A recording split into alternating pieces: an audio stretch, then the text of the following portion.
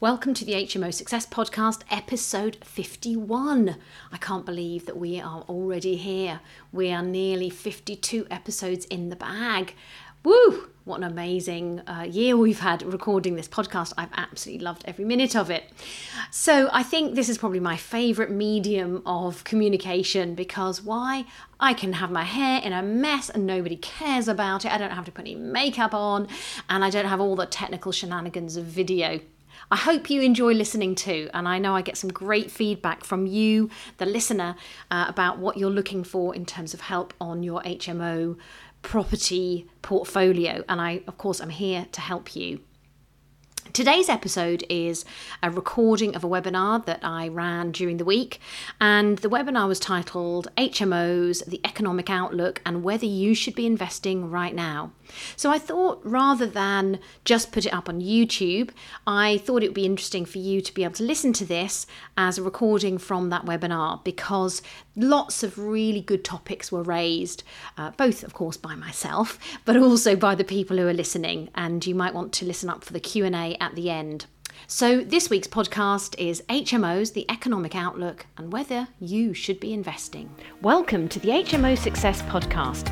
My name's Wendy, and this podcast will help you invest in houses of multiple occupation. This evening's webinar is a little bit different. From time to time, I do updates on the kind of bigger financial picture, and I felt that it was time for me to do a webinar like this evening, just to give you a bit of a flavour of what we are doing as investors, to give you a take on the market, to give you some ideas about what I see happening in the wider world, and just to plug in some of those pieces of the bigger puzzle. I think at the moment the world is going through unprecedented times, and I think there are some indicators here which we should all be very aware of. And I'm also going to give you some hints and tips about my feeling about investing in property over the next 1 to 3 years. And then you might take a lead from that and you might decide that's the way you want to go as well. But of course, as always, these webinars are for education purposes only, so they don't constitute financial advice. You've got to base your decisions on your own financial circumstances, and everybody's are different. And, it's partly down to your attitude to taking risk and where you conclude the market is at. So hopefully tonight what I'm going to be able to do is present to you some facts. There's a few graphs in there. I don't want to overwhelm you with graphs. So I've tried to keep a sort of a good balance of material so that you don't feel overwhelmed by information. And do feel free to ask questions as we go through. So if you want to put your questions in the chat panel, I'll see them as we go through and I will pause every so often and take a question. And then at the end, if we've got some time, I'm very happy to take some questions as well. So let's get going. So let me just very quickly get my slides open so you can see them. So tonight's webinar is all about HMOs, the current market, and whether you should invest right now. So what am I going to be covering with you tonight? Well, we're going to talk about some of those economic indicators that are really important when it comes to housing and HMOs. HMOs being a sort of subset of housing. So things like interest rates. What are they doing? Where are they going? What's likely to happen to interest rates over the next year to 3 years? Are we in a boom time or are we in a bust time? And what's the difference? What about government debt? Because of Brexit and because of COVID, we've got some impacts there too. And particularly the COVID impacts have affected government debt. What does that mean for us as investors? What's the likelihood? What's the likely outcome there? And some other general pieces about the economy and the wider economy and some of the things that you might be starting to be aware of as you invest, and you might start to be aware of as in your local economy as well, things to look for in your locality. And one of the things that I always emphasize to people who work with me is the need to really get familiar with where you're investing, for you to be the expert in your local area. Now, that can come down to a number of different tools. You can download the council's local plan, for example. You can go for a big walk on a regular basis in your area, but knowing your local economy is just as important as knowing the national economy. And right now, I think lots of people feel confused. They don't quite know what's going on. They don't know what to believe. They don't know who to believe. And so tonight, what I want to try and do is debunk some of the myths that you might have heard. I also want to help you to make some really sound decisions moving forward. I've always believed in ethical investing with integrity and investing on fundamentals. So tonight, I want to present to you a view which is not get rich quick, and it might not even be HMOs. You might decide you don't want to do HMOs after tonight's webinar, but we'll decide that at the end. So a little bit about me. That's, by the way, that's me on the left, in case you're wondering. That's my husband, Andy. And I've been investing in property since 1996. So I've been through a number of property cycles. I've been through a number of economic cycles. So I haven't seen the same as we're seeing right now. And this is one of the reasons why I wanted to put on the webinar and share with you some of the things which I think are a little bit different from some of the other economic cycles we've seen in the past and what to be aware of. Now, really, I started my journey again in about 2013 because although I did it a bit slowly from 1996 to about 2012, I wasn't really very focused. And then I read Rich Dad, Poor Dad, and I'm sure you have also come across Rich Dad, Poor Dad, or certainly read the book. And since 2013, in the period of about 2.5 years, Andy and I created enough money to give up our well-paid jobs. We've created a multi-million-pound property portfolio, the majority of which is HMOs. So after 2.5 years, we became financially free and we could both leave our occupations. We now have over 150 rooms in the northwest of the UK, which is where we invest, along with a portfolio of commercial and single buy-to-let properties as well. So we don't just do HMOs, but that has been our focus because that was what got us out of our jobs. And we have helped hundreds of people to develop profitable property portfolios as a result of what we've achieved. And that's one of the greatest joys I have, is helping other people to get to where we are and, in fact, do even better than we have done. So this is a handful of some of the properties that I have bought and refurbished. And since that time when I first started investing in HMOs, we've also set up our own letting agent. I'm the author of 2 Amazon best-selling books that you might have seen. I'm a successful mentor and trainer in the property arena. I've created my own lifestyle, and I think for most people that's what they want. Whether they are addicted to property, probably like I am, or maybe they're addicted to the outcome. Whatever it is for you that floats your boat, that fires you up in the morning, for me it was creating a lifestyle. So I run my business now on about 4 hours a week because I fully systemize my business. So all my properties are managed by my team, and that means that I've got time to help other people to do exactly the same. You might be here because you've listened to my podcast, and that's a picture of myself and my business partner Ian, who couldn't be here this evening. The HMO Success Podcast, it's on all the major platforms. So whether you're on Apple or Stitcher or Podbean or any of them, we are on there. So just look for the HMO Success Podcast, and an episode comes out every Friday, normally quite early in the morning. And we also have our Facebook group. So if you're part of Facebook, you might be on some other community groups. And the Ultimate HMO Success System is our Facebook group. So we advertise everything we're up to on that group. And we'd love you to join us if you're not already a member. We'd love to find out what you're up to and how we can help you as well. So that's a little bit of background about me, just to tell you who I am, why I can perhaps speak with a little bit of authority on this subject matter, and particularly why I'm passionate about it as well. So when we start to think about the housing market as a sort of subset of the economy, what are those key drivers that we're talking about?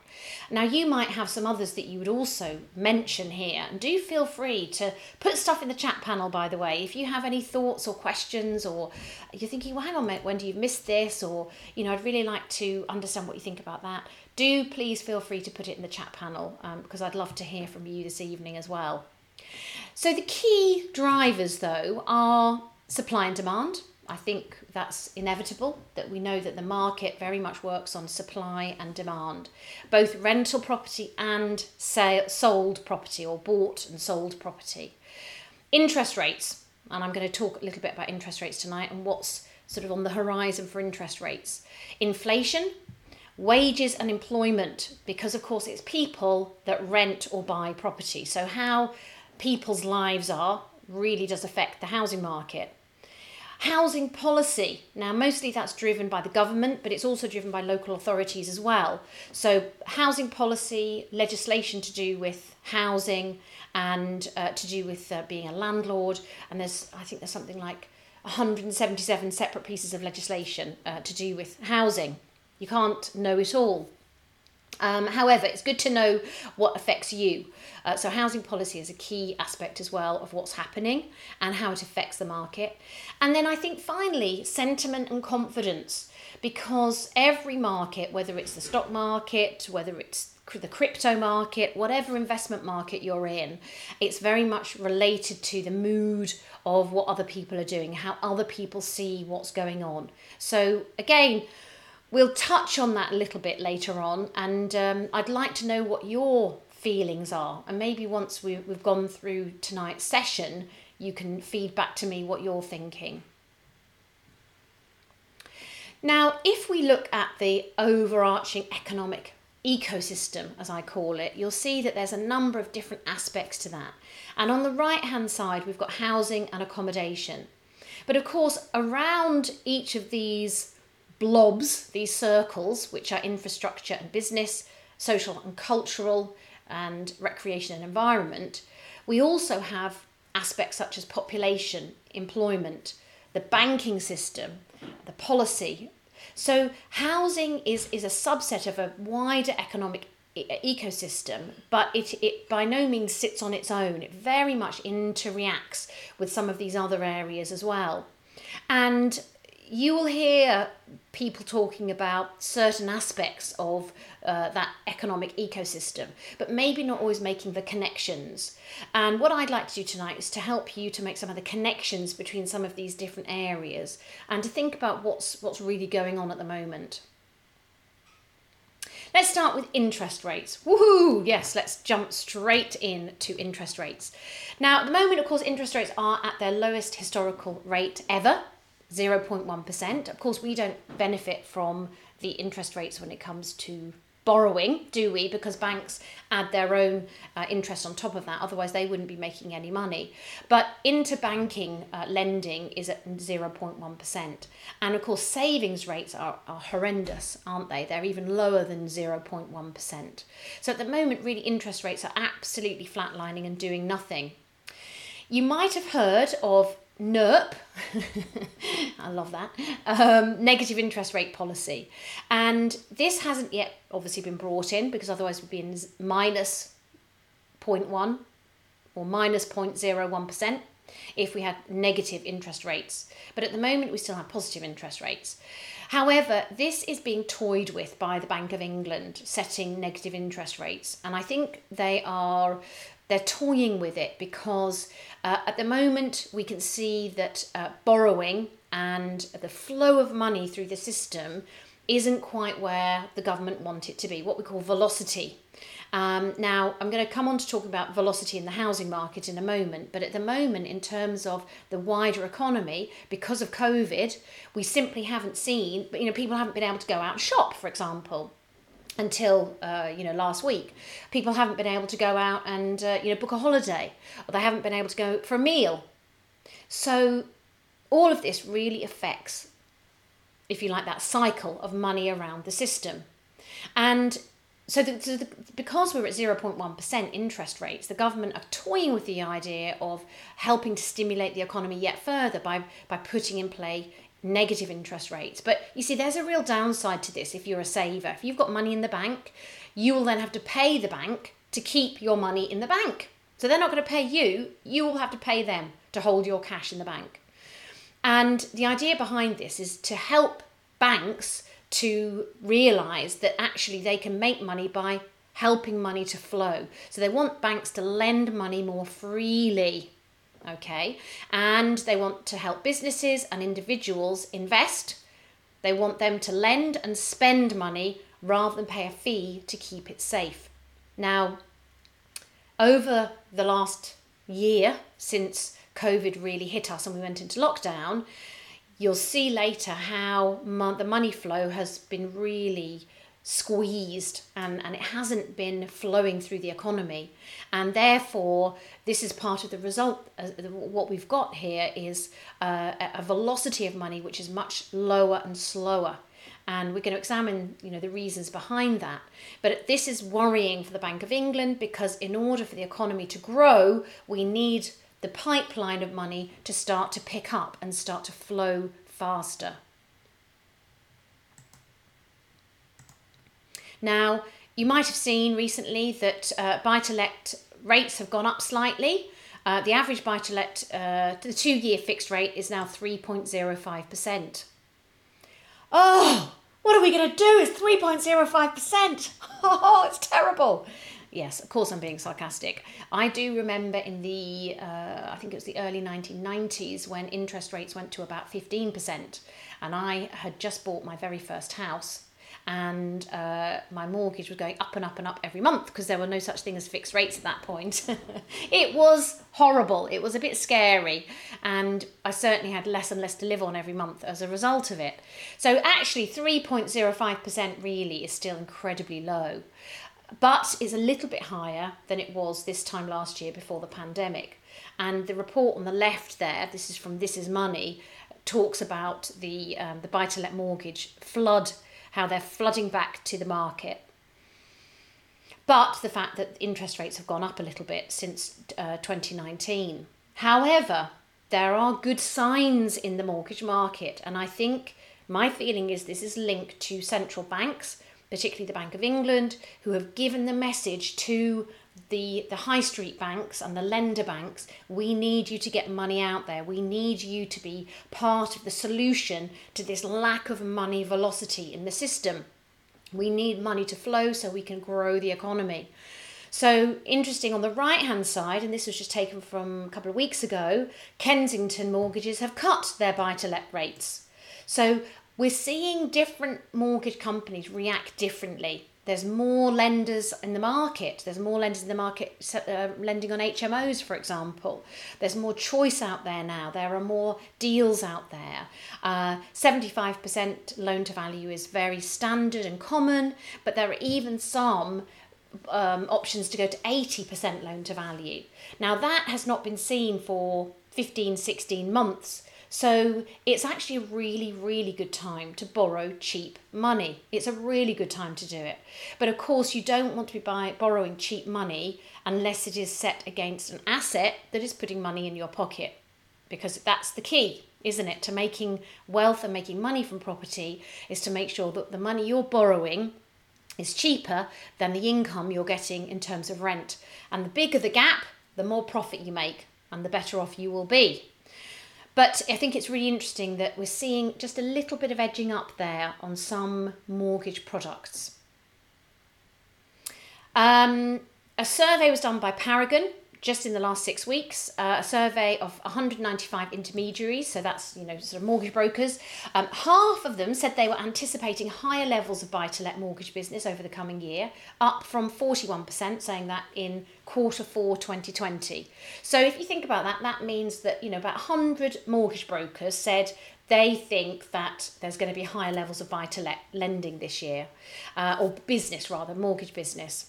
And the number of brokers who already saw strong demand for buy-to-let mortgages also rose to 47% in the first quarter of this year, from 44% in Q4. So there's a gradual increase in people buying more property, investors coming into the market.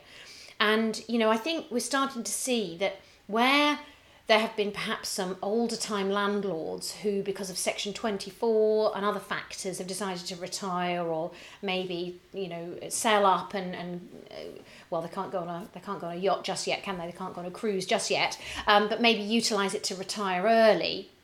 I think we're also seeing a younger generation coming in and deciding they want to get a foot in the property ladder, particularly as we've seen prices go up.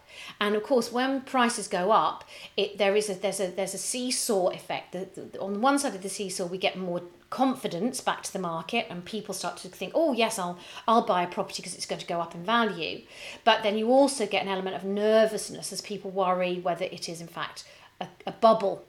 And I think those are two really valid arguments. Are we in a bubble, or is this just a result of being in lockdown and a lack of supply into the market?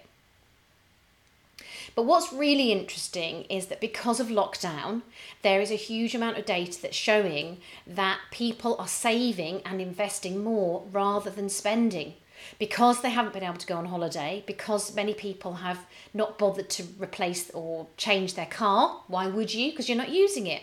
Lots of people have saved money. They've been at home. They haven't had to travel into work. They haven't had to spend money on commuting. So data on households' deposits says that between March and November last year, there was an accumulated stock of over £125 billion that was additional to what had been before. So people are starting to realise that, actually being in lockdown and maybe being on furlough and all the other benefits that they may have received has actually given them a little bit more cash. And because there's nowhere to splash the cash, they've decided to stash the cash instead. And so this means that a lot of people have realised actually that if you can stash your cash rather than splash the cash, you can make some money from it. And particularly if you can leverage it and if you can learn to use that to invest in property. And interesting that there's other evidence to say that the majority of households don't expect to increase their spending relative to pre-pandemic levels once restrictions are lifted. So again, we have this pressure on the economic system that means that the water tap of money is not turned on. It's not going to be turned on as fast because the flow is not going to happen. There was a bank survey, a Ipsos Mori survey that said that over 10% of our households said they expected to spend more once we came out of lockdown. So 10%, but that means 90% are either spending the same or less. And deposits into accounts increased by a record £25.6 billion in May last year, following strong increases in March and April. This is again in 2020. So again, in other words, people haven't got anywhere, and last year they didn't have anywhere to put their money. So if you imagine you've saved up, a few £1,000s, maybe more than a few £1,000s, and it's sitting there in the bank and you're getting 0.1% interest, you'd look somewhere else to put it, wouldn't you? You'd find somewhere else to put it. And there's quite a lot of choice as to where you can put it. But if you're on this webinar tonight, I bet I know where you'd put it. I certainly know where I'm putting it. And this was, I can't remember which headline this was, which newspaper this was from, but interest rates. Britain's urge to take action to grow their money. Move out of cash. And this was Sunday, February the 7th, 2021. Interest rates have been staggeringly low recently, causing one expert to prompt Britons to take action to ensure they're not losing out. It was probably Martin Lewis, maybe from Money Saving Expert.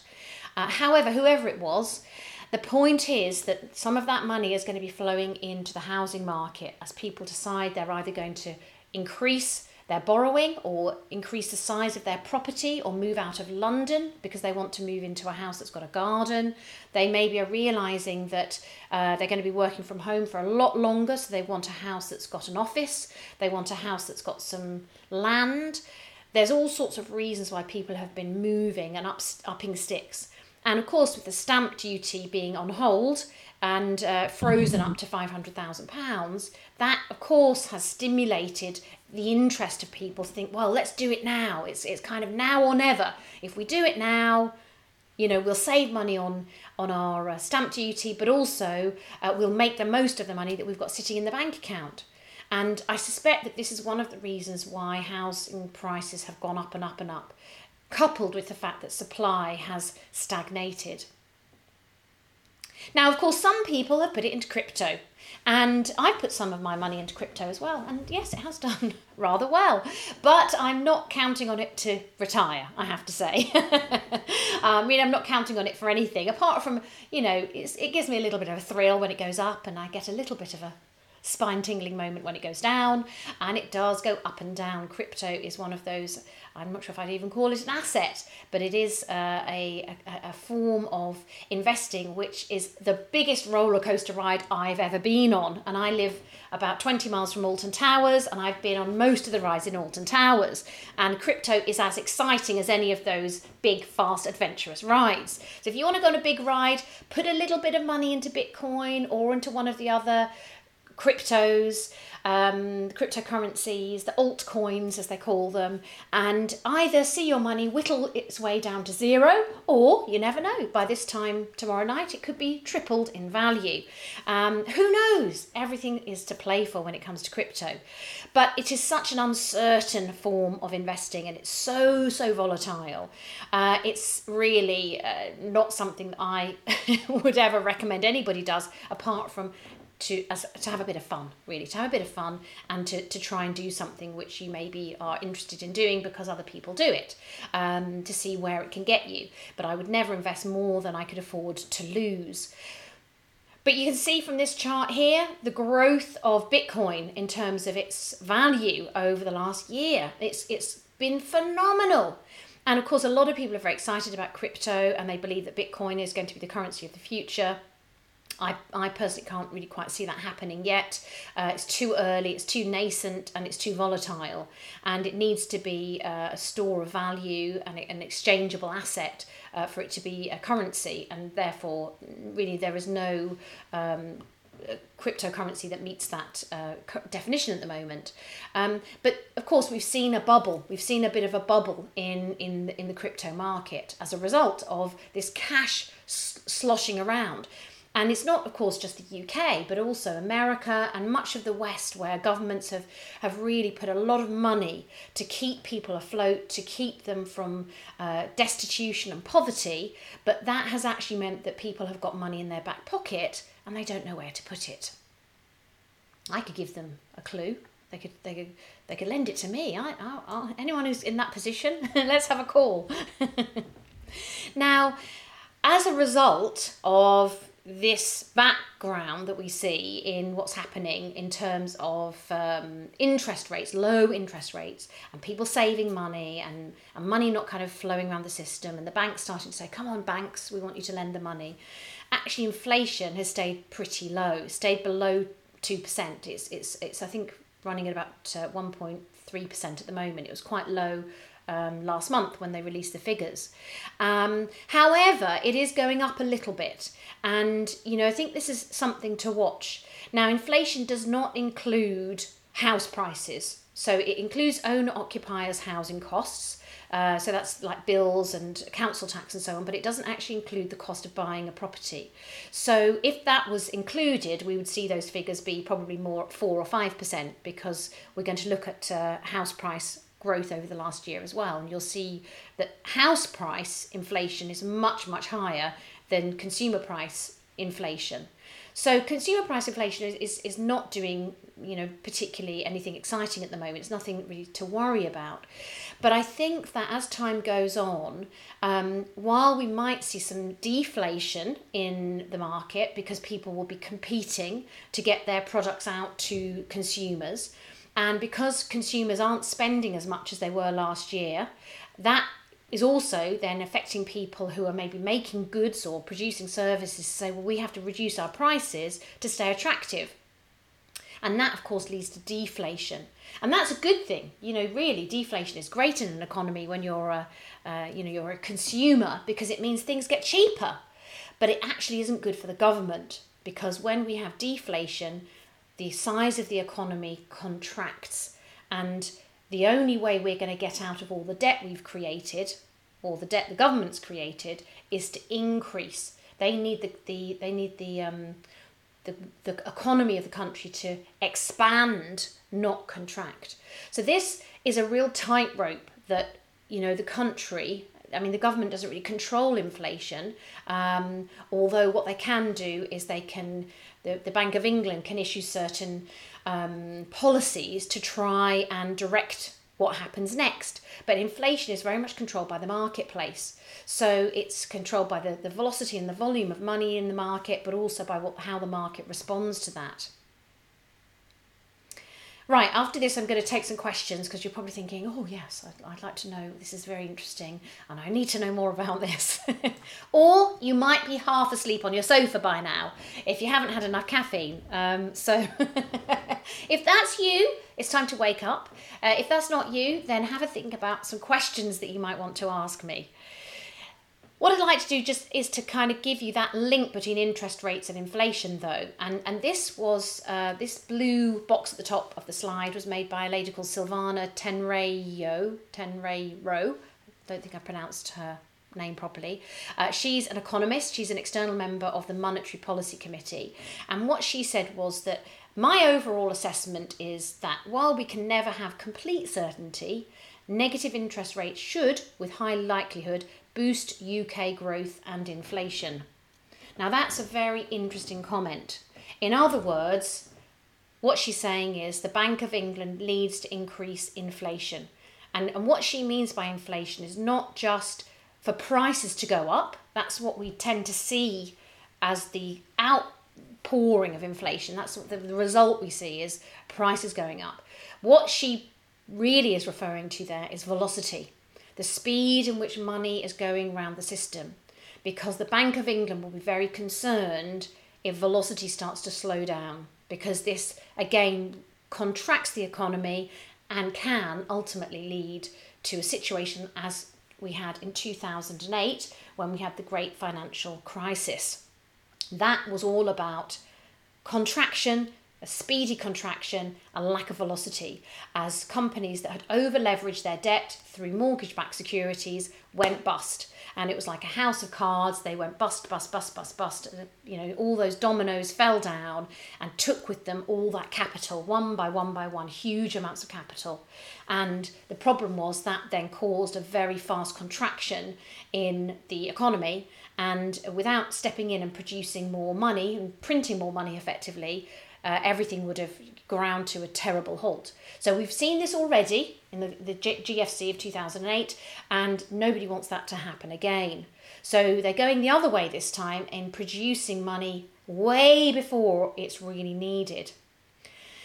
Now, what we know is that when prices start to go down, if prices start to go down, let's imagine you for a moment. You're doing your weekly shop in Sainsbury's or Asda, wherever it is you shop, Waitrose maybe, if you're posh.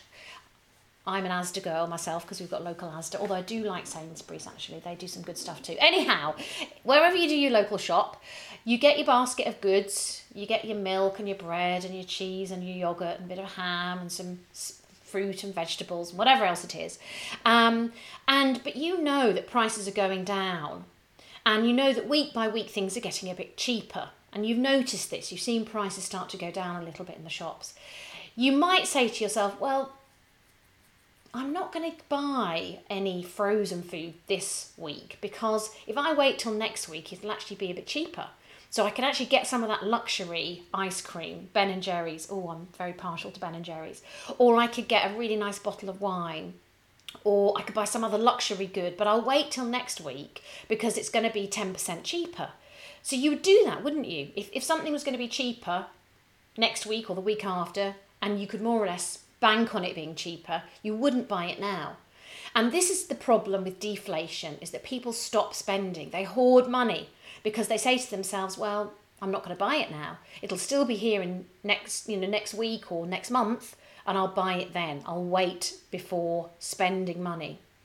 And this means there's a collapse in demand. Now, this, of course, has a very bad effect on the economy because it means that prices continue to fall even more because producers are worried about not making money, so they reduce their prices just to get their goods into the larders, the cupboards, the pockets of people.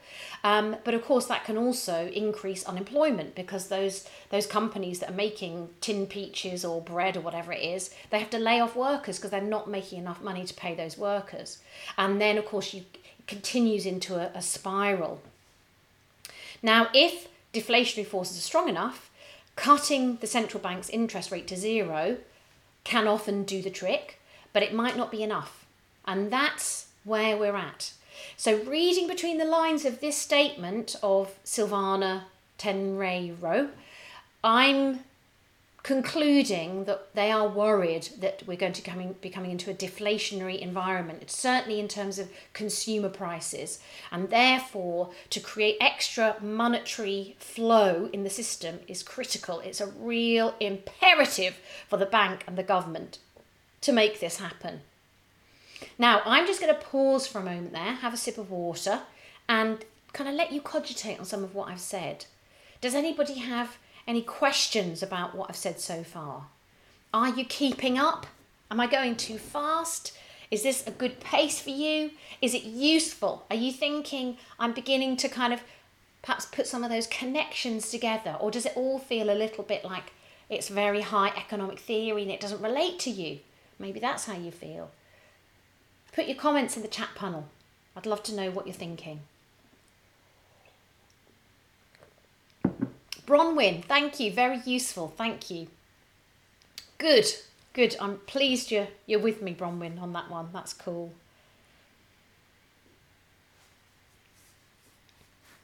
By the way, if you miss any of this, I am recording it and you will be able to access it after the webinar. So it is being recorded and it's also going to be on my podcast as well. Sarah, it's a really good question. How does a booming property market and deflation sit comfortably side by side? That's an excellent question. I'll come to that in a moment. Cassandra says, I agree, very useful, well explained, thank you. Caroline, totally useful, great big picture. Okay, excellent, that's really good. Thank you very much for your comments, everybody. Appreciate that very much. It's nice to know that it's hitting home, as it were. So Sarah, your question, how does a booming property market and deflation sit comfortably side by side? So when we look at the charts later and we look at what's happening in the housing market, I think you'll see, you're an advanced investor, you'll understand this, how the two markets, if you like, the housing market and the general economy, the housing market is a subset of the general economy. So while we're seeing the flow of money in the general economy go down, remember, in the general economy, again, thinking about, let's say, consumer prices like tin peaches, there's loads of tins of peaches out there to buy. And when there's loads of something, the law of supply and demand is at work. And if there's 100,000 tins of peaches to buy and there's 10 people who want to buy peaches, then the people who become very competitive are the peach manufacturers or the peach canning companies, because they're the ones vying for your business. But the reverse is true in the housing market. And when we have a look in a moment at the facts in the housing market, you'll see that the opposite is true, that we have had a lack of supply in the housing market, but we have had increased supply of money to buy those houses. So, and because it's leveraged debt, and going back to the whole thing about people having money in their bank not doing anything, this is what's fueling the housing boom at the moment. Right, David says, love the phrase, people are stashing rather than splashing the cash. So how can I get my hands on that cash? Yeah, well, Dave, I have to say, I'll tell you a very, very quick story. Yesterday, 2 days ago, in fact, I was speaking to a friend of ours who is an investor with us. She's been investing with us for about 5 years. We've done 3 property projects with her. She's put in all the cash. We've done the work. We've revalued and refinanced, pulled the money out, paid her back. But in one of the projects, we left in about £35,000 of her cash. Now, she's never wanted the money back. We've given her a little bit of an interest payment extra to pay for that money being there. But she has just decided she wants to move house and she's found her ideal property and she needs the £35,000. So I was thinking, okay, that's fine. There's different ways we can find that money. It's not a problem. But I was working this out in my mind as to where we'd best find it from and, you know, which were the best ways of releasing that money. And about an hour later, I had a phone call from another friend who I haven't spoken to for about a year, whose parents have got some money sitting in a bank account, giving them no interest rate. And this friend said to me, would I like to borrow the money from her parents for the business? And I could use it in whatever way I wanted to. And of course, we set it up properly and legally and all the rest of it. And I said, yeah, I'd love to. So I proposed an offer to them. And the amount they had or have is £35,000.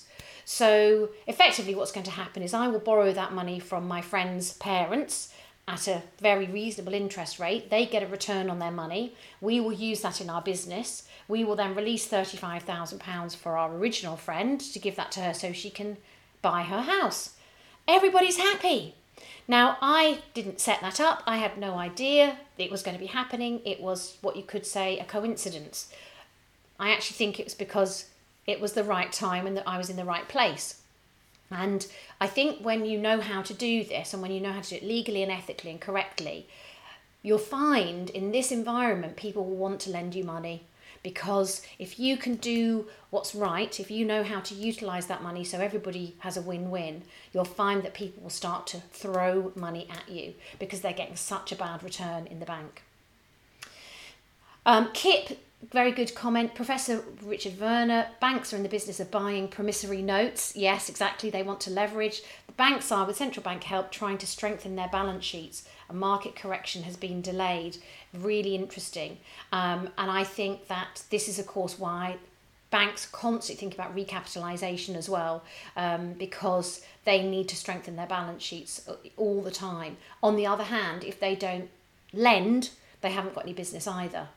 And then David said to then invest in property, of course. Yes, of course, David, why not? And if you can create a win-win whereby you're creating an asset that's bringing you income and you're giving them a return on their money, what's not to like about that? Perfect blend, isn't it? So let's talk about the housing market.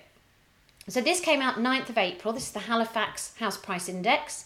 And there are others. Nationwide does a house price index as well, but I've just looked at the Halifax one for now. And you can see there that over the last year, the annual change of an average property has gone up by 6.5%. 6.5%. So way more than consumer price index inflation.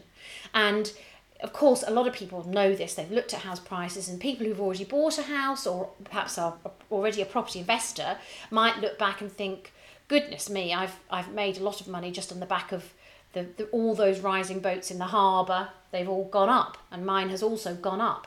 And of course, this is one of the benefits of investing in property, is that over the long run, your capital grows and it effectively erodes the value of the debt. And of course, this is exactly what the government would love to see across the general economy. They would love to see GDP growing to 6.5% per annum, because the benefit of that is as the economy grows, the level of the debt, effectively, it erodes it away, because the value of it is sort of, inflated away. The value of that debt is inflated away. That's where I think we're going to have some problems, is in growth over the next few years.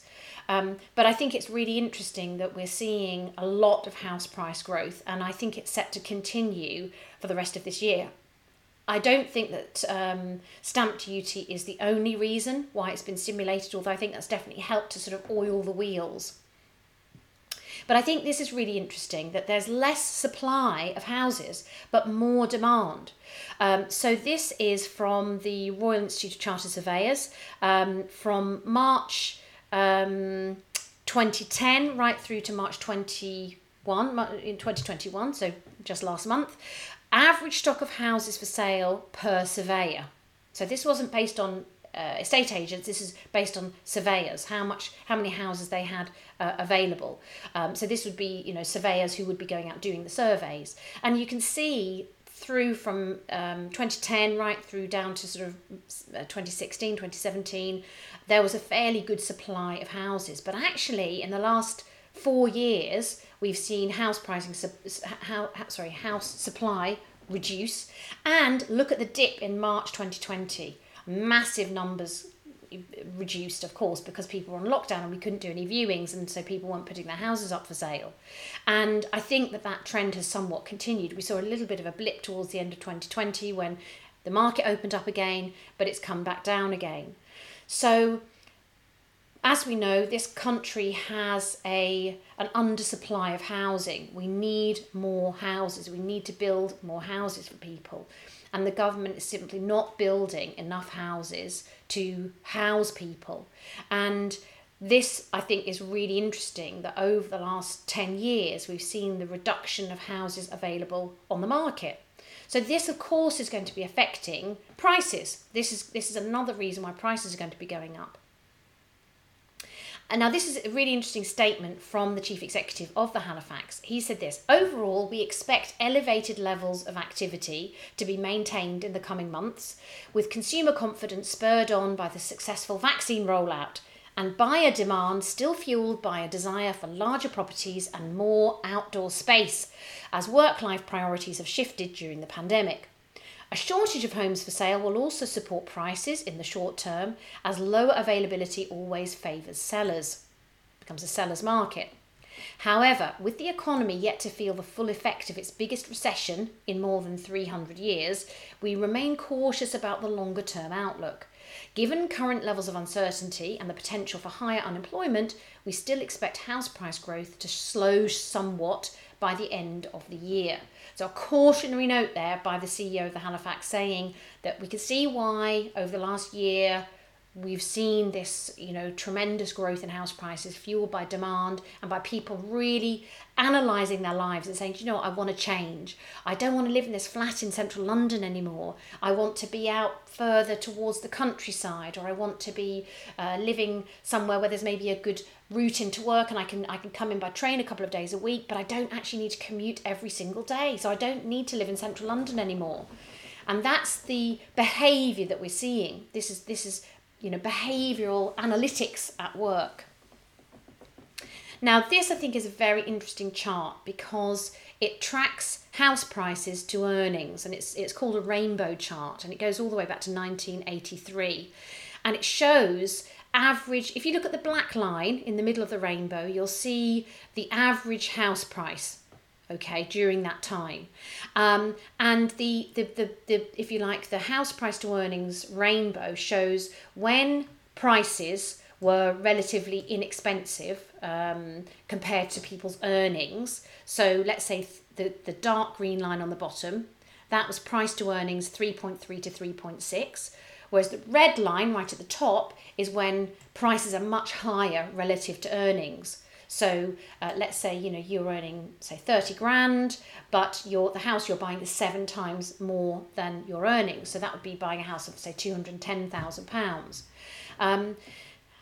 Now, what this shows, and again, there's, debate about this, it's not cut and dried, but this is effectively a model of when you're in a bubble and when you're in a depression. And what the author of this report said was that between about 2005 and 2011, it was a bubble, because you can see where the black line was going. It was high on that chart. Whereas between 1991 and 1997, it was very much a buyer's market because we were actually in a depression. So green means that it's affordable, but you're in a depression. Red means it's unaffordable and you're in a bubble. And of course, according to the person who wrote this report, you're either in a bubble or you're in a depression. Neither of which is particularly optimistic, is it? Let's face it. Well, can't we just be normal? Can't we just be in the middle of the rainbow? But no, not according to this. Now, obviously, because house prices have gone up significantly over the last year, we're much more in the black line towards the red than we are in the green right now. We're much, much more indicative of a bubble than we are of a depression.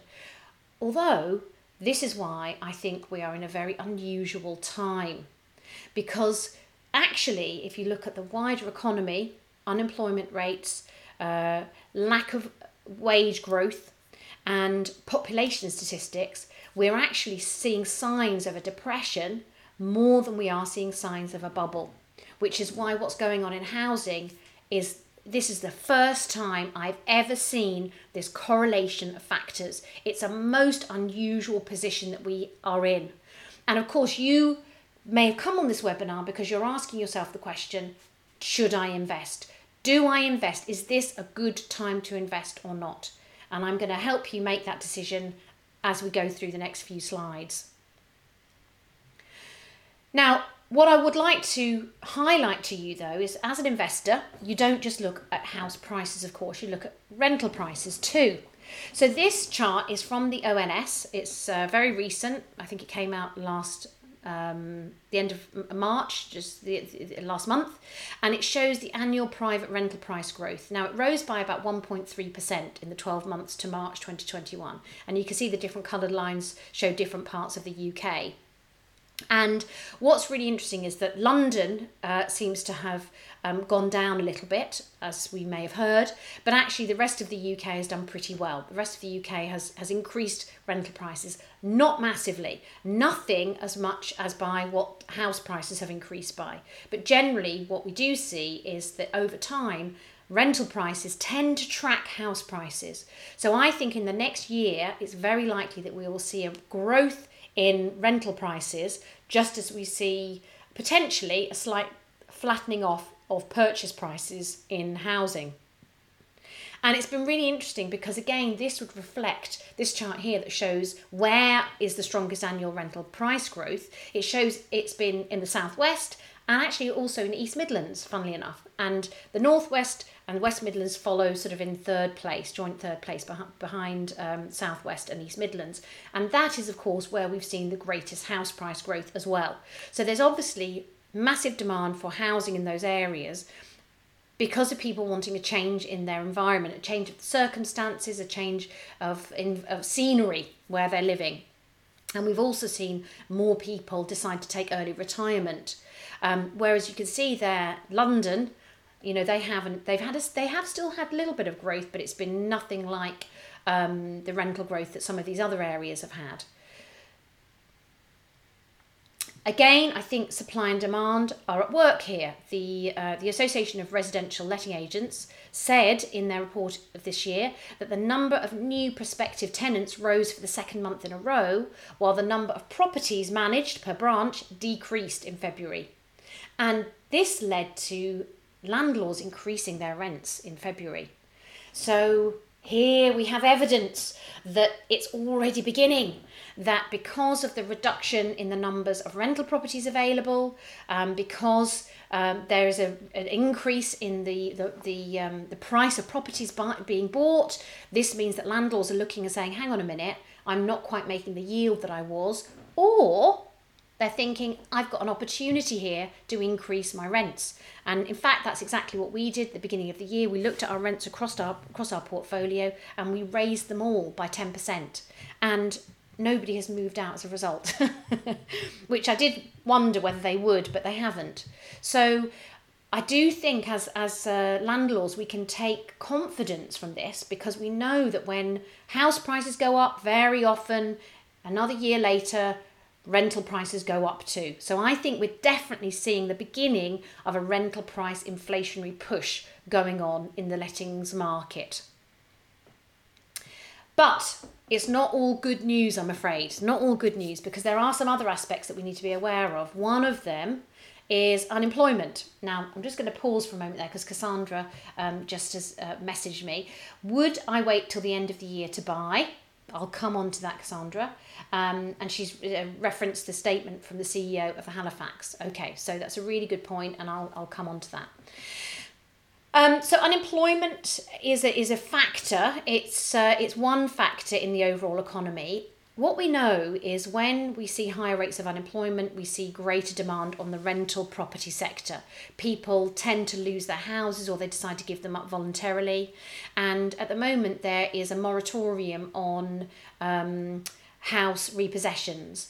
Lenders are being asked to be incredibly cautious when it comes to repossessing properties. I've seen a few commercial repossessions. In fact, I was phoned up by an agent today saying a property that we looked at a few months ago has just been has gone into administration, and would we be interested in re-offering, because our initial offer was rejected. So I might go back and have a look at that one.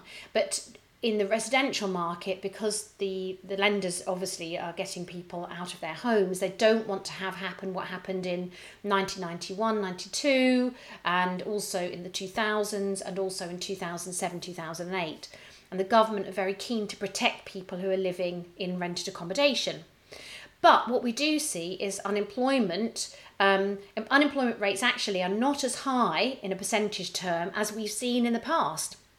So if you go back to the likes of 1980 or 1990, unemployment was much, much higher as a percentage than it is now. But the problem is, while the percentage of people who are economically active is not as high as it used to be, the actual numbers of people who are economically active have dropped. So what this means is that we actually still have a worrying number of people who are not working. It's about 25% of the population that they're not economically active and they are unemployed. And you can see this from these charts here. And really the one I want to most kind of highlight to you is the one on the right, which is economic inactivity. And you can see how actually that line has dropped, but the reason it has dropped is because a lot of those people are doing they're either retired or they are doing part-time jobs. So they've come out of being the economically inactive, but actually they aren't earning as much money as they used to earn when they were maybe in full-time employment, and they don't want to be classed as unemployed.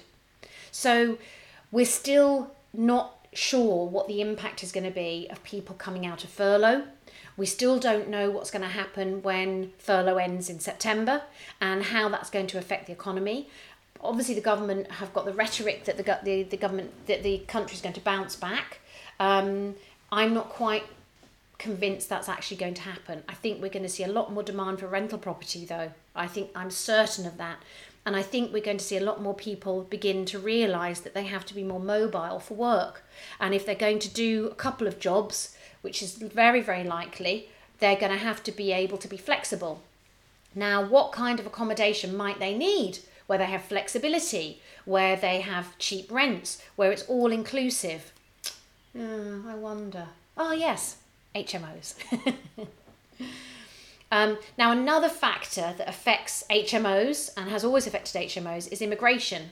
Now, before COVID and in fact before Brexit, the rates of immigration were fairly steady in the UK, and every single year we had more net migration. We had more people coming into the country than we had people leave the country.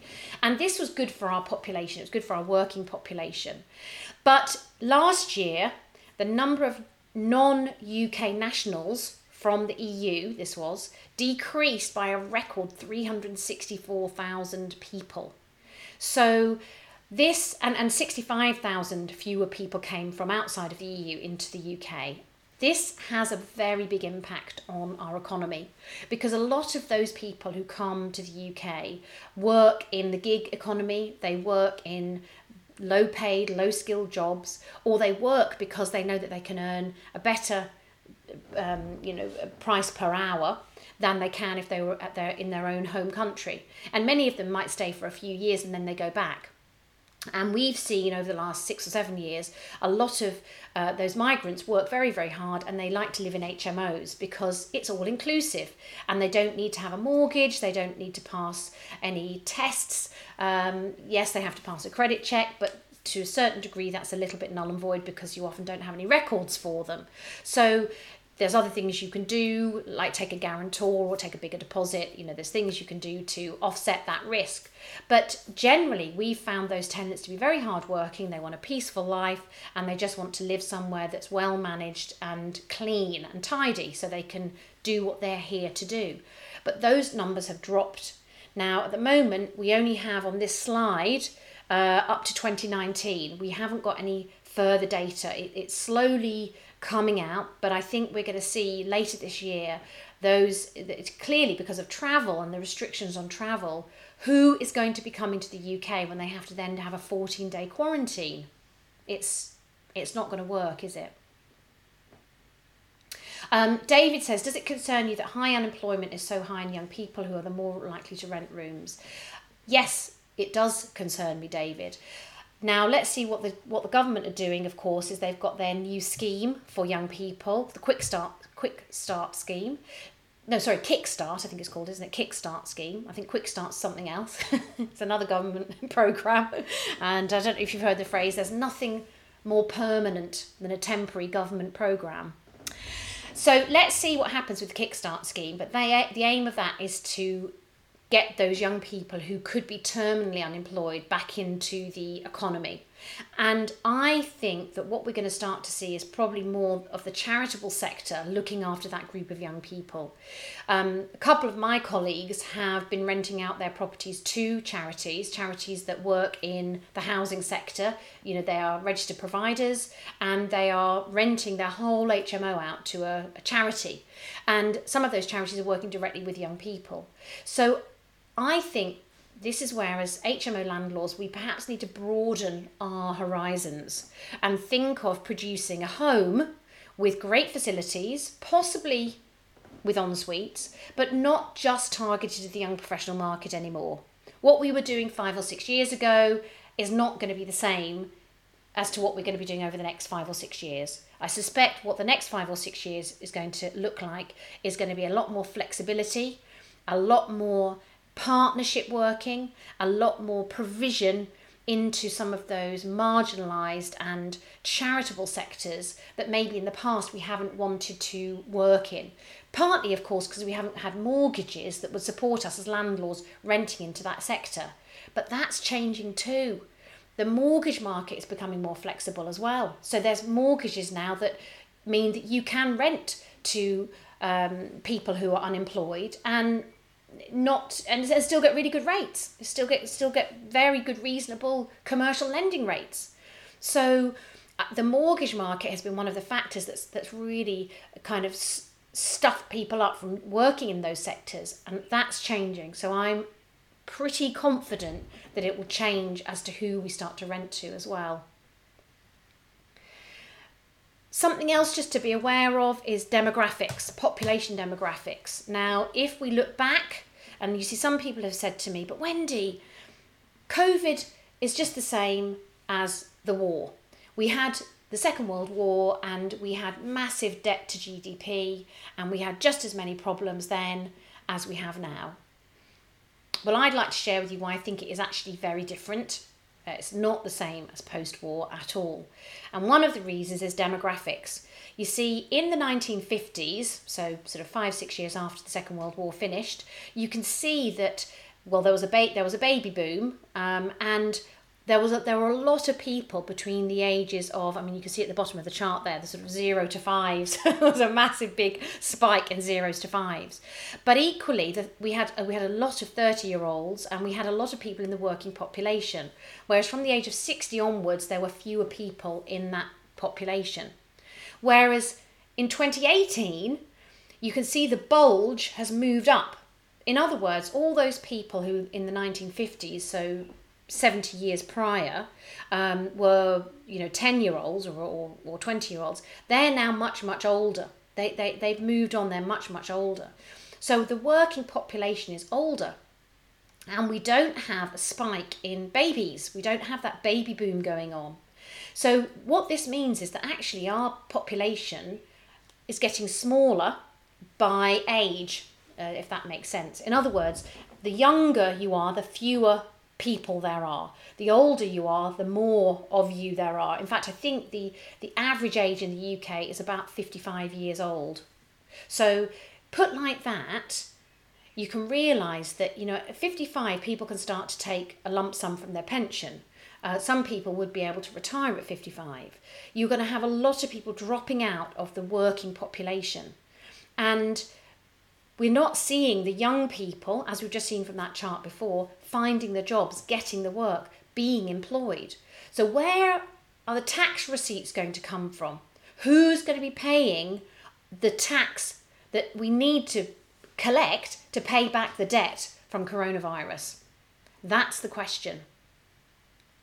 Now, I want to move on to GDP, gross domestic product, and this is, of course, a very important area that the BBC do report on, once every quarter, and they don't give it really much shrift, which I think is a shame, because this is really important for us as property people to understand. Now, GDP is really, if you like, the turnover of the country. It's kind of all our goods and services, it's all the spending that we do, it's kind of all the money that goes round and round in the system. That's a simplistic way of putting it, but basically it really shows how sort of profitable and how productive we are as a country. And you can see this chart goes all the way back to January 07, and there was obviously a dip in GDP in January 08, January 09, because of the global financial crisis, where everything contracted, which I mentioned earlier. But then we kind of, got back, didn't we? Now, of course, interest rates were very low, so borrowing was still very, very cheap at this point. Interest rates pre-2008 had been about 5%. They dropped down to about 2% after the after the GFC, I should say, global financial crash, and stayed very, very low since then. So that's allowed people to borrow money, to invest, to grow. And we could see that chart steadily going up and up and up until January 2020. And of course, it was March 2021, we went into lockdown and boom, we went down to, there it looks like from the chart, we lost about 20% of GDP in about a month. Absolute shock through the country. And if you look back at charts of the stock market, you'll see there was an equivalent fall in the price of stocks and the value of stocks. Now, at that point, what the Bank of England did was they printed a lot of money and they flooded the markets with more money because they knew they had to keep the market stable. They had to keep the velocity of money flowing. They had to keep the tap on, because we didn't want to have happen last year what happened in 2008. And of course, the problem is that has blossomed into a huge debt that we now carry with us. We now have, I think it's something like £300 trillion of government debt. And we've taken on another, I think, £20 billion since month on month. I've got the figures later anyway. I'll show you the figures later. It's so enormous. You can't almost... I can't even think about it. It's such a big, massive figure. It's almost impossible to know how many zeros you'd have to write on your piece of paper if you were writing it out. But the headline, trying to stick to the headline, make it easy to understand, is that you can see that we had a real big dip in GDP, but it's come back, but it is nowhere near what it was this time last year. In fact, that chart, actually, if you were to look what we are doing right now, as of March 2021, we are at the same GDP levels as March 2014. So we're effectively 6 years behind. All that growth that we experienced for 6 years has been wiped out. So think back to what you were doing in 2014, what your financial position was, what your job was, how old your kids were, what you were doing during that year, where you were in your understanding, your knowledge, your investing. You might have been in a better place than you are today. Maybe things were better in 2014 for you than they are today. But I think for a lot of people, they would look back and go, oh no, I don't want to go back to 2014. It wasn't terrible, but I'm much better off now than I was then. I'm more advanced than I was then. I know more now than I did then. I've got more things than I did then. I've had more holidays now than I did then. I think we'd all say that actually in 7 years we've probably all done okay, with the exception, I'm sure there's the odd exception of things have happened, or difficult things that have happened to people. But you can see that 7 years difference is really massive, which this chart doesn't, it's not easy to see that. So in other words, the point is that for us to get out of debt, for us to be able to, if you like, inflate our way out of that debt, we've got to grow quite significantly every year. And we need to grow by at least, in the next year, by at least another 5 or 6% just to reach where we were this time last year. And given that it's been very difficult to achieve 2 or 3% GDP every year for the last 10 years, how likely is it that we are going to reach another 5 or 6% in the next year? It's very unlikely, which in my mind means that we are not going to get back to pre-COVID levels of GDP for probably another 5 or 6 years. It's going to take us that length of time before we get back to that level of productivity. And in fact, Dan Hansen, who's a senior UK economist, said exactly the same. We now expect the economy to contract by 9.5% in 2020, down from our previous forecast for a slump of 7%. We also see a more modest rebound in activity in 2021, with the economy growing 6.5%. That compares with our earlier estimate of 9%. So what's happening is that the economy is shrinking. It has shrunk because of COVID. We're seeing the impacts of inflation. We're seeing the impacts of because of the population as well, and because of people not being able to travel. Now, I think the good news is when travel corridors start to open up again, and when there is more confidence about the vaccine programme, and we have, whether we get vaccine passports or not, I don't know. But I think when we have some way of making sure that people are safe when they travel, I think it's very likely that, again, we will open our doors and we will see people wanting to migrate into the UK again. That will be enormously helpful. And in fact, that was always one of my big issues with Brexit, was that we were, potentially closing the doors on migration, which is something we really desperately need in this country because we're not having enough babies. Now, this chart, again, apologies for the number of charts tonight, but I hope it helps to put things in perspective for you. This chart shows how much borrowing we have accumulated, okay? And I wanted to show this because it's just like a slide, isn't it? It's like a child's slide. If you put a child on the top, they would slip right down to the bottom. That's how steep that slope is. This is cumulative borrowing from April last year to February 2021. There, £300 billion is how much has been borrowed cumulatively, and it works out about 17 or 18 billion per month. It's a huge amount of money that every month we're borrowing, and it's accumulating every month. A bit like if you went to the bank every month and took out a loan of £5,000, and then next month you did the same, and the next month you did the same. At the end of the year, you'd have 60 grand in extra debt that you didn't have at the beginning of the year. And £5,000 a month doesn't sound massive, but over a year it's huge. And that's what we've done in the UK. Over the whole 12 months, we've accumulated massive amounts of debt. And this is why growth is vital for us to get ourselves out of the debt. And debt relative to GDP, you can see here, we're basically at 100%.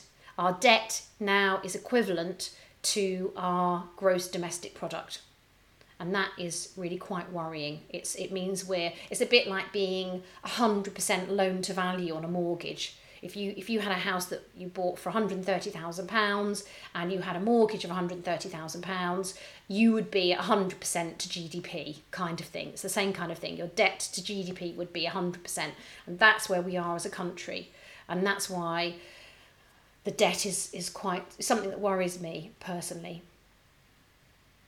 Now, this is why I think it's a little bit different from the war, because we were actually...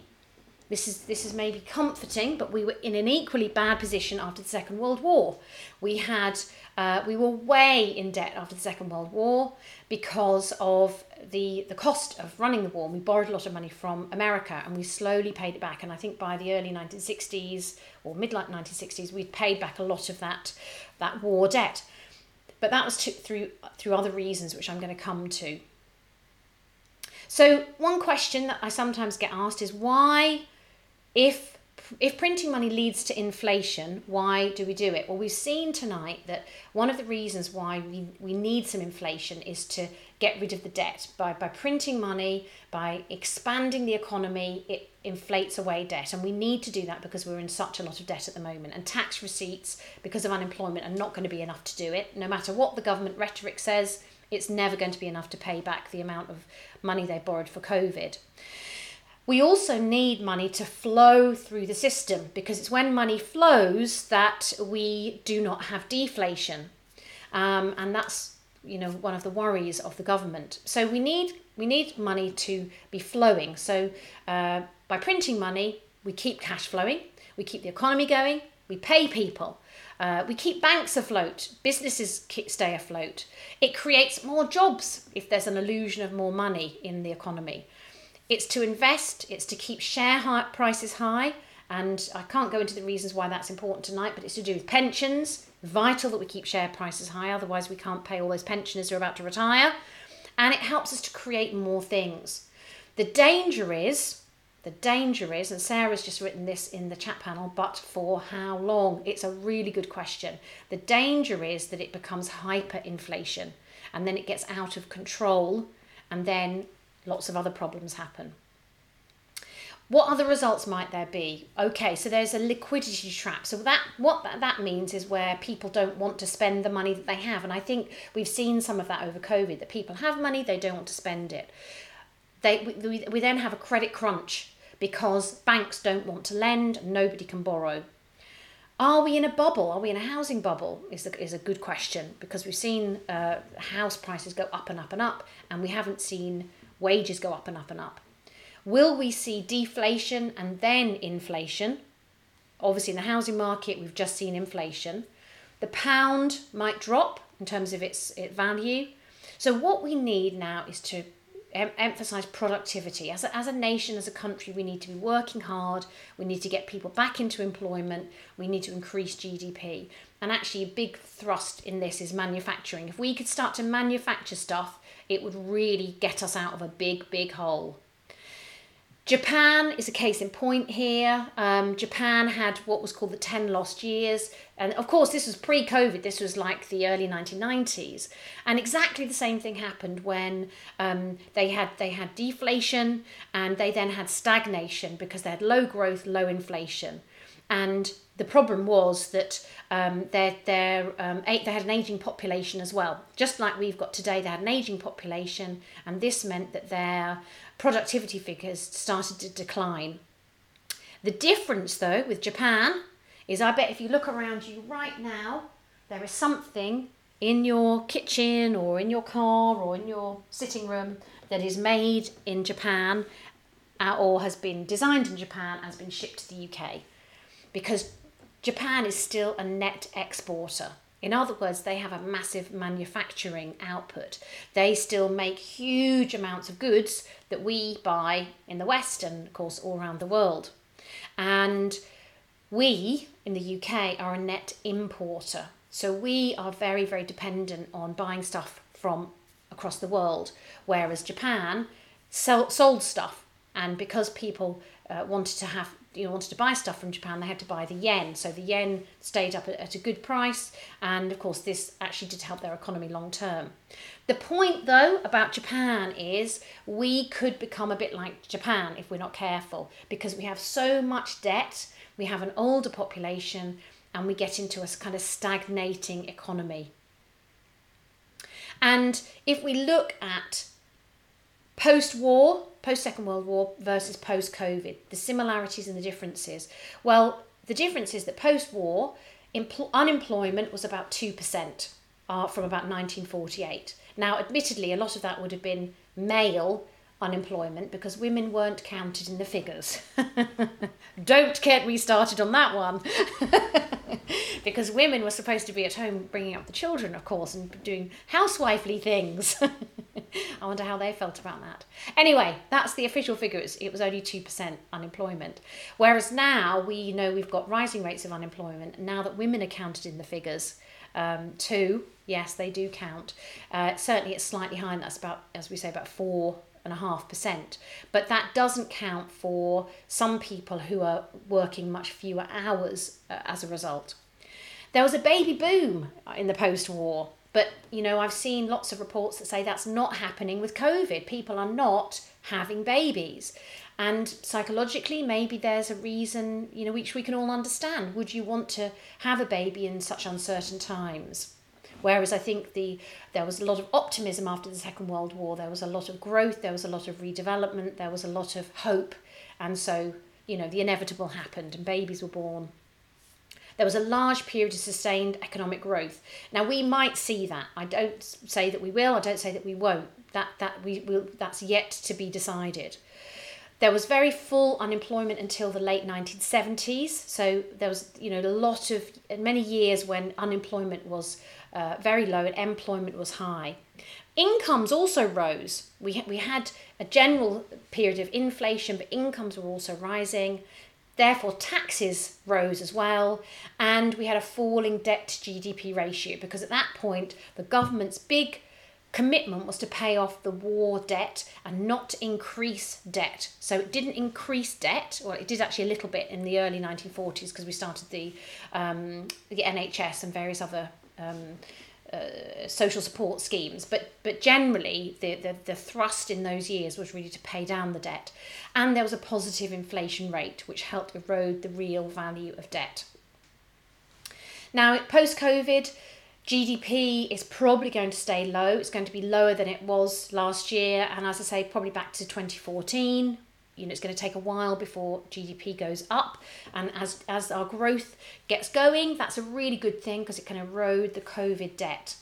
But we still have a lot of people who are on furlough or potentially going to be made unemployed. We also see the median age rising. So unlike post-war, when I think the average age in the UK was something like 30, the average age now is 55. So how many people are really going to be going back to work and being the productive workforce that we need? Fewer babies are being born, incomes are generally stagnating. Now, tax is a big one. We haven't got time to go into that today, but we all know there are threats to tax and, for example, with capital gains tax, some changes being mooted there. We've already seen taxes to the income from property, if you're a property investor. So tax is one to keep an eye on. And rising debt to GDP ratio, I think, is going to carry on for a while. And we may see greater inflation, as we've seen from houses already. And of course, as Sarah says, the pill wasn't available then either. So yes, there were probably quite a lot of sort of accidental births taking place. But of course, long term, none of them were accidents. Of course, they were all designed to help us become more productive. We were productive in many different ways, weren't we, in those years? So the question is, I've thrown a huge amount of data at you tonight. I've opened a whole load of cans of worms, and I probably made you think hard and long about what this all means. So what does this mean for HMOs? Basically, I love HMOs. I'm really into HMOs. I really believe in HMOs. But why do I still believe HMOs will work? Okay, well, I'll give you my reasons. Number one, people still need somewhere to live.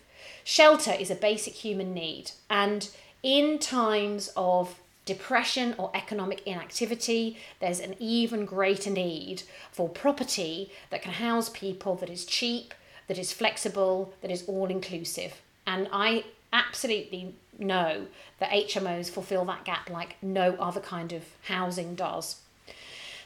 When there's a loss of jobs and when there's stability of income, there's a greater rental sector.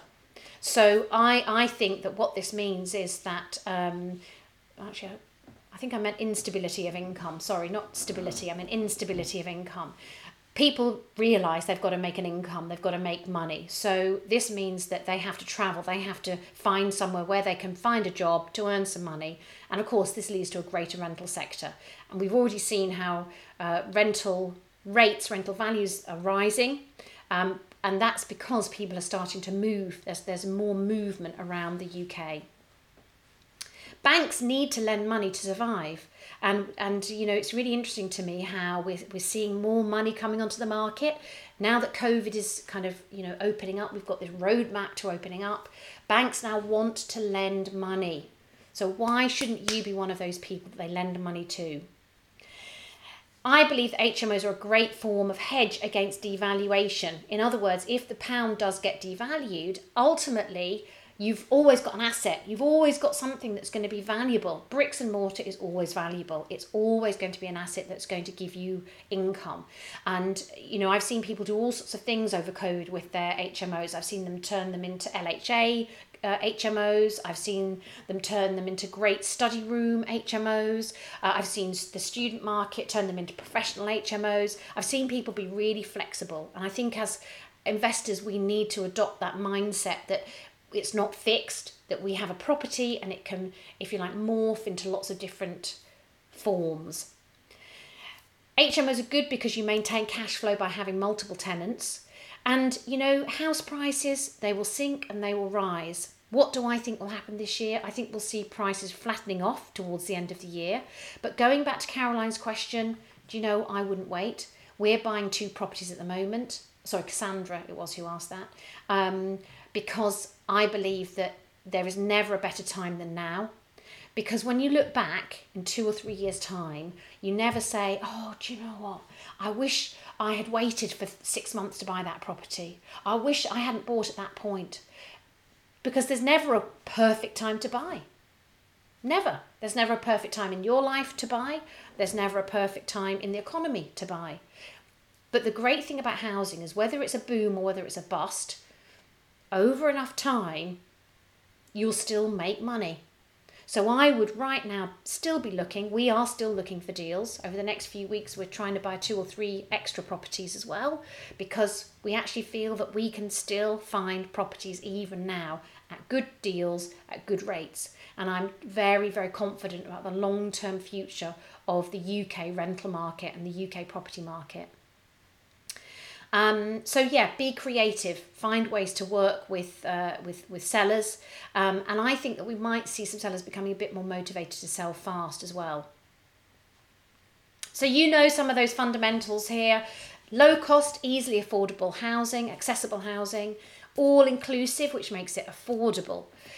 You can be flexible with your tenant's credit status. You could decide to take a guarantor or a slightly bigger deposit if, for example, they don't pass the credit checks that you might be doing.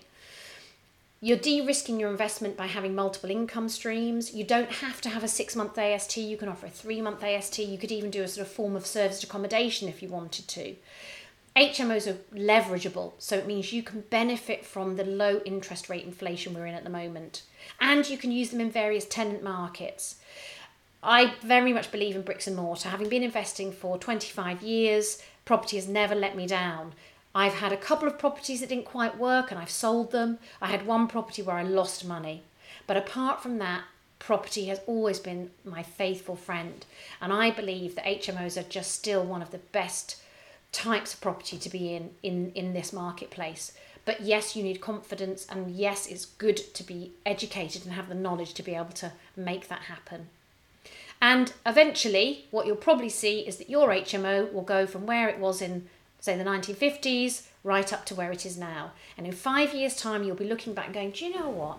That Wendy Whitaker Large, I didn't really understand everything she said. Some of it went over my head, but boy, oh boy, am I glad that she helped me to do one thing, which is to buy a property and make some money. And this is just another quick chart that shows you how house prices versus monetary supply are very closely linked. And we've seen huge amounts of spending and borrowing. We've seen 300 billion be released. The only way, guys and gals, is up. And that's why I love property, because over time, up is the only direction it goes in. So what?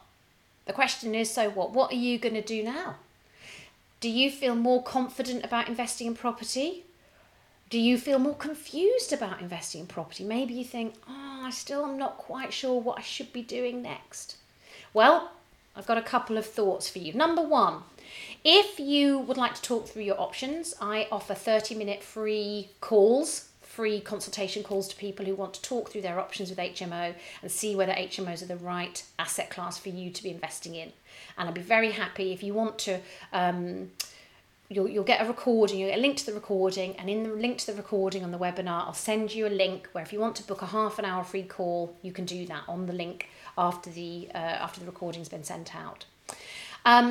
I would also say to you that if you don't have assets, you will forever be time poor, because you're always having to swap your time for money.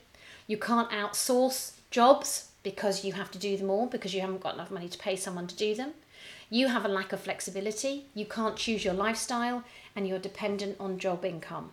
So whether it's HMOs or whether it's another form of property you decide to invest in, please don't waste this opportunity.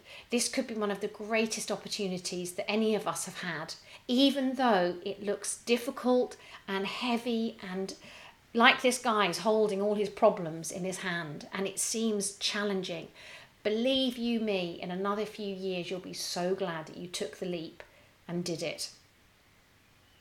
So what else can you do? Well, recognise that housing is essential. It has value over and above the monetary value. Keep liquidity. So liquidity is key. Make sure you've got enough money every month coming in from your rents to pay for your outgoings. Servicing your debt is critical. I would suggest that you want to start to pay off bad debt or expensive debt, but incur good debt, low interest debt, which is secured against assets. And look at your whole money, your whole kind of money economy, your personal money economy. Have you got money that's in low interest accounts that isn't giving you any return, that you can move into another asset class and make some money from? And don't have too much cash in any one bank. We know that's not a good idea either. When economies are going through struggling times, they can do crazy things. So make sure that you stick below the £80,000 limit to make sure that you've got that insurance in your personal bank accounts and in your business bank accounts. Now, just as a quick offer for you, if you're interested in learning a bit more, my book, Extraordinary Profits from Ordinary Properties, goes into a little bit more depth about the background on the housing market, where we've been, how we got here. And if you want to create income from HMOs, it goes into the insight on the current market. I talk about my 5-step system so that you can create wealth from HMOs with just 5 properties. Inside, I explain how you can control property with little or no money down, and it helps you to create an investing template to rinse and repeat for fast cash flow using your own or other people's money. So if you want to learn how to stay ahead of the curve by learning about what's going on in the market, and I look at emerging trends as well towards the end of the book, this book is a special offer for you tonight. Yes, I'm going to give you an offer. So that's all it is tonight, guys, is a special offer to get the book. The website is www.epfop.co.uk, Extraordinary Profits from Ordinary Properties. That's what it stands for, epfop.co.uk. Now, on Amazon, this book sells for $11.99, but you can get it if you just pay £3.80 for postage and packing. That just covers my cost for posting it out to you. So if you want to know more how you can, I haven't talked about the 5-step system tonight, but if you want to know how you can also create a portfolio of high cash flowing properties and make extraordinary profits from ordinary properties, which are HMOs, I'd love you to be able to get my book, and it's just £3.80, and I will put I'll just put it in the chat panel as well if you haven't already got it. So you can click through and order that book straight away. So that's me done. I think just about hit the deadline, 8:30, which is great. So thank you very much indeed, everybody, for being here this evening. Got some time to take some questions. If anybody would like to take some questions or would like to comment or ask any further about anything that I've talked about tonight. So I think it was Sarah, it said, happy to continue to buy. The tricky bit is finding deals that stack. I think that will change as we start to see rents go up, because you'll suddenly find that actually you can stack the deals when you get higher rents. At the moment, they probably don't stack too much because we're still basing it on old rents, aren't we? Pre-COVID rents. But once we see rents go up, you'll go, hey, this is a great deal. It really stacks. So, are there any further questions?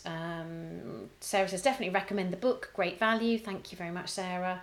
LHA rates may be slower to rise. They might well be. I know in certain areas they've actually increased LHA rates over COVID because they were very concerned about the homelessness levels. I think local authorities have been given some discretion about what they pay for LHA rates. So yeah, if you're in the marketplace, then you do need to understand what LHA rates are doing. And I think developing relationships and partnerships with other organisations is also incredibly helpful, because they can rent your HMO, as a one, almost on a company lease, and then they would deal with the LHA side of things. Lavinia, I do think that buying at auction to convert to an HMO can be a great strategy. I've bought a number of properties at auction. And again, as long as you do your due diligence and you read the legal pack thoroughly, in fact, I suggest you get your solicitor to look at the legal pack beforehand and just give you a really good detailed feedback on that. There's no reason why buying at auction can't work. Can be some great deals that you can find. I have seen prices go up and up and up at auction, though, in the last year. So although I keep in touch with what happens on auction. I must admit, at the moment, I'm a little bit cautious about auction. Having said that, my business partner Ian bought a cracking property after an auction last month. It didn't sell at auction. He bought it afterwards for £30,000 less than the guide price. So it's all about being in there, being prepared to make offers, not getting too attached to your offers, and seeing what happens. Sowing the seed, as they say. Kip says, do I think that the amount of non-performing loans will increase, or will there be a global debt jubilee? That's a great question, Kip. I love it. Well, I think if we look at the global economy, one of the big questions that I have in mind is how long can we continue to fund these kind of ghost companies. I mean, Tesla, for example. Tesla hasn't made a profit for the last 5 years, and yet its value has gone up 10 times during COVID. Obviously, Elon Musk is very well known. He's got a very big reputation, and he's doing some amazing things in the space race. But Tesla as a company is not profitable at all. In fact, it's lost money, and yet the value of the stock has grown incrementally or exponentially over COVID. And I think we're seeing that all over the world, that people have got cash and they want to put it somewhere. And in a way, these are, kind of almost ninja type situations, I think, where we're seeing the value of stocks, the value of companies go up and up and up and up, and yet there's no inherent value in them. They're not giving any dividends back to their stakeholders, their shareholders. So they're not really worth anything. They're not making profit. They're not based on business fundamentals. So I think non-performing loans, it's going to be very interesting to see whether they will be, if you like, reissued, recapitalised, or whether with longer term lower interest rates, that will make them more affordable for countries, in which case then we don't need to have a global debt jubilee, because effectively if all our debt is going to be spread much further into the future at lower interest rates, then it becomes a much more affordable prospect, because then of course effectively inflation will erode that debt. I think it's a really good question, Kit. What do you think? I'd like to know what your view is of that. It ended rather abruptly there, didn't it? I hope you enjoyed the recording of that webinar, and if you are not already on my email list, please do get in touch with me so that I can send you notifications of when I run these online classes to help educate you about what's happening in the market, and also if I can help you on your journey to creating a profitable HMO portfolio. I'd love you to get in touch. I offer free 30-minute consultation calls where I can problem solve for you the questions, the queries, the issues, the challenges that you're having, and also just tell you a little bit more about what I do and how I can potentially help you. There's no hard selling. I'm here to serve and to help you. So please do get in touch. My email address is wendy@hmosuccess.co.uk. That's wendy@hmosuccess.co.uk. I personally answer all the emails that come into my inbox, and I would love to hear from you if you've got queries or questions, feedback for me, or anything else that I can help you with to do with HMOs. Thank you for listening to the HMO Success Podcast. If you'd like to know more about how you can create a profitable HMO business, please visit our website, hmosuccess.co.uk, to find out more. We have plenty of free tools and information for you there, and also on our Facebook group, The Ultimate HMO Success System. We look forward to connecting with you very soon. Thanks for listening.